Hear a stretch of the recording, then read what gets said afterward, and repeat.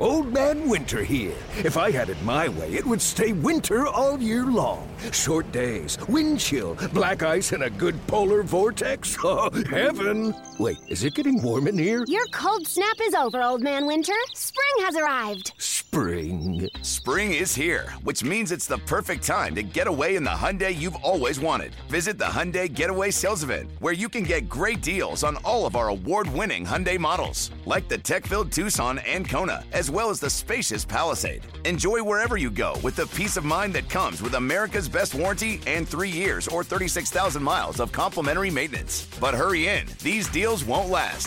Add more joy to your journey at the Hyundai Getaway Sales Event. Now get 0% APR or up to $1,500 bonus cash on the Hyundai Tucson. Now, during the Hyundai Getaway Sales Event.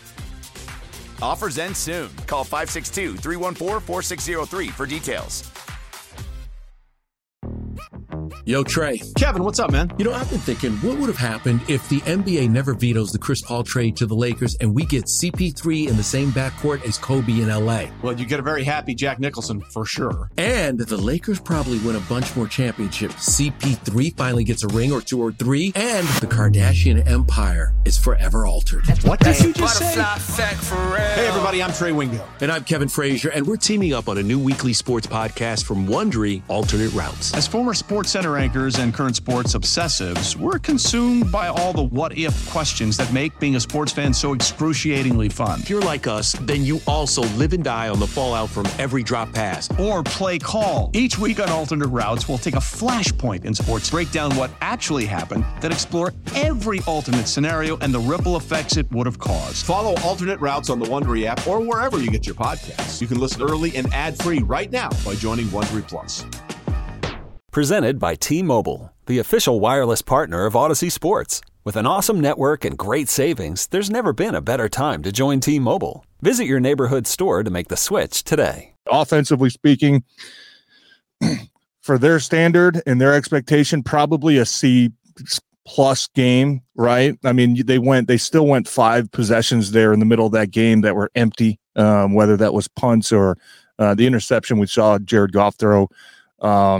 But the good part is this team, it feels like, especially when you're playing against teams that you're better than, you don't have to be perfect. Last year, Coach always used to talk, man, we got a really small margin of error, right? These games, we can't afford to make a mistake. That's going to be the difference in us winning and losing. You don't feel like that's the case this year. You feel like they don't have to be perfect to be able to go out there and win games. Which is great because I know the offense will tell you, man, they're still not even close to playing up to what their potential is and what their expectations are. They're still out here as a 2-1 football team. So that for me has been the most impressive part throughout 3 games. I'll go in reverse from you. I'll start with the offense since you finished with them. And, this to me wasn't a game plan that was going to blow the doors off of anybody. We knew coming in, and throughout the course of the game, they went from, obviously, Penei Sewell's playing over at left tackle, but then they went from their second tackle in Matt Nelson. They went to their third tackle, who was Dan Skipper, yeah. And then to Kobe Sorsdahl, who was their 5th-round pick this year. So they're down to their 4th right tackle.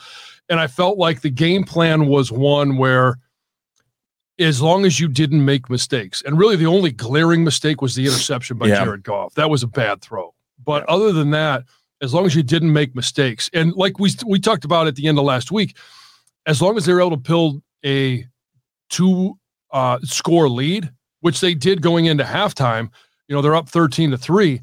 At that point, nobody really felt like Desmond Ridder could come back, especially as we started to learn throughout the game the way the defense was playing. But I thought Sam Laporta continues to show that he was a great draft pick and is through 3 games has been very effective in terms of being able to catch the ball, run with the ball, but also in terms of blocking. I thought he did a tremendous job this past week, whereas 2 weeks ago against Seattle, there was some room for improvement. Yeah.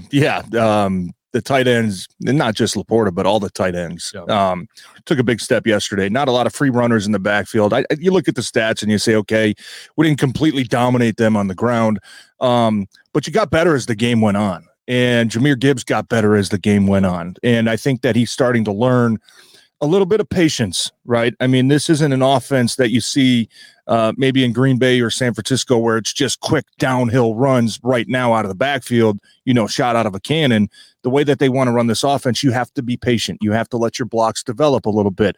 If it's a counter play, if it's a power play, you have to understand that is designed to go inside. I think a lot of times Jahmyr Gibbs can get a little bit excited with his speed and try to bounce things too early, which he did a lot yesterday early in the game. As that game progressed, though, he got better. He let those blocks start to develop. He was reading the right fits of the offensive line and where the hole's going to eventually be. It might not be there right when you get the ball, but it's going to be there eventually. He started to figure that out, and it was good to see him get stronger as the game went on. And I know a big point of emphasis was, hey, everybody wanted to see what Gibbs was going to look like with Bijan Robinson on the same field. And you look just based off of yesterday, it's one game, Jahmyr Gibbs clearly looked like the better player. Now, probably playing on the better team, right? Atlanta just laid an egg offensively yesterday. Well, Atlanta just doesn't have a quarterback. You could say whatever you want about Goff. If you get them out of the run game, they're not going to score many points with Desmond Ridder as your quarterback. But with that being said, the offense, I thought Ben Johnson really, that was the first game I saw some really well-timed adjustments. And one play just kind of sticks out. It was a third down in the second half. Atlanta had been running man coverage pretty much every third down, whether they were bringing pressure or, bluffing pressure. They were still playing man coverage behind it. He kind of threw a sneaky play in there where he put Amon-Ra in the backfield, and, he squeaks out to the right on a 3rd and 5. He's one-on-one with the linebacker, which is clearly a mismatch, and they pick up a big first down. And there were just little plays like that, just subtle plays that you look at and you say, man, that's great coaching. He's getting guys in the right position, man coverage. He's calling, those kind of pick plays at the right time where they even threw one yesterday. They end up picking it up. But that to me is coaching. That to me is getting your guys in the right position to go out there and have success. Now, the offense, I think I'm excited to see what they can do when they continue to improve, because, John, you just look at, and I know they scored 20 points. But if you play, they didn't play all that different than they did against Seattle. The difference was the defense kept them in the game. The defense kept getting stop after stop after stop. You can't keep playing like this offensively, and expect to have too much success, which they understand. They get that, right? You can't go, it seems like every game now they go at some point, second quarter, third quarter, where it's just, punt, punt, punt, punt, punt. And you know what I mean? Against other good NFL teams, they're going to kill you if you do that. So this offense still has a lot of room to grow. Good part is, and I think Coach even mentioned this kind of after the game, is that he's pretty hopeful they get some of the guys that they were missing against Atlanta back for Thursday night, right? Taylor Decker was a guy I think was close. Dave Montgomery I think was certainly close. Those are two guys that can really help you offensively, and hopefully they're back for what's going to be a big game here Thursday night in Green Bay. Yeah, and just continuing with the offense,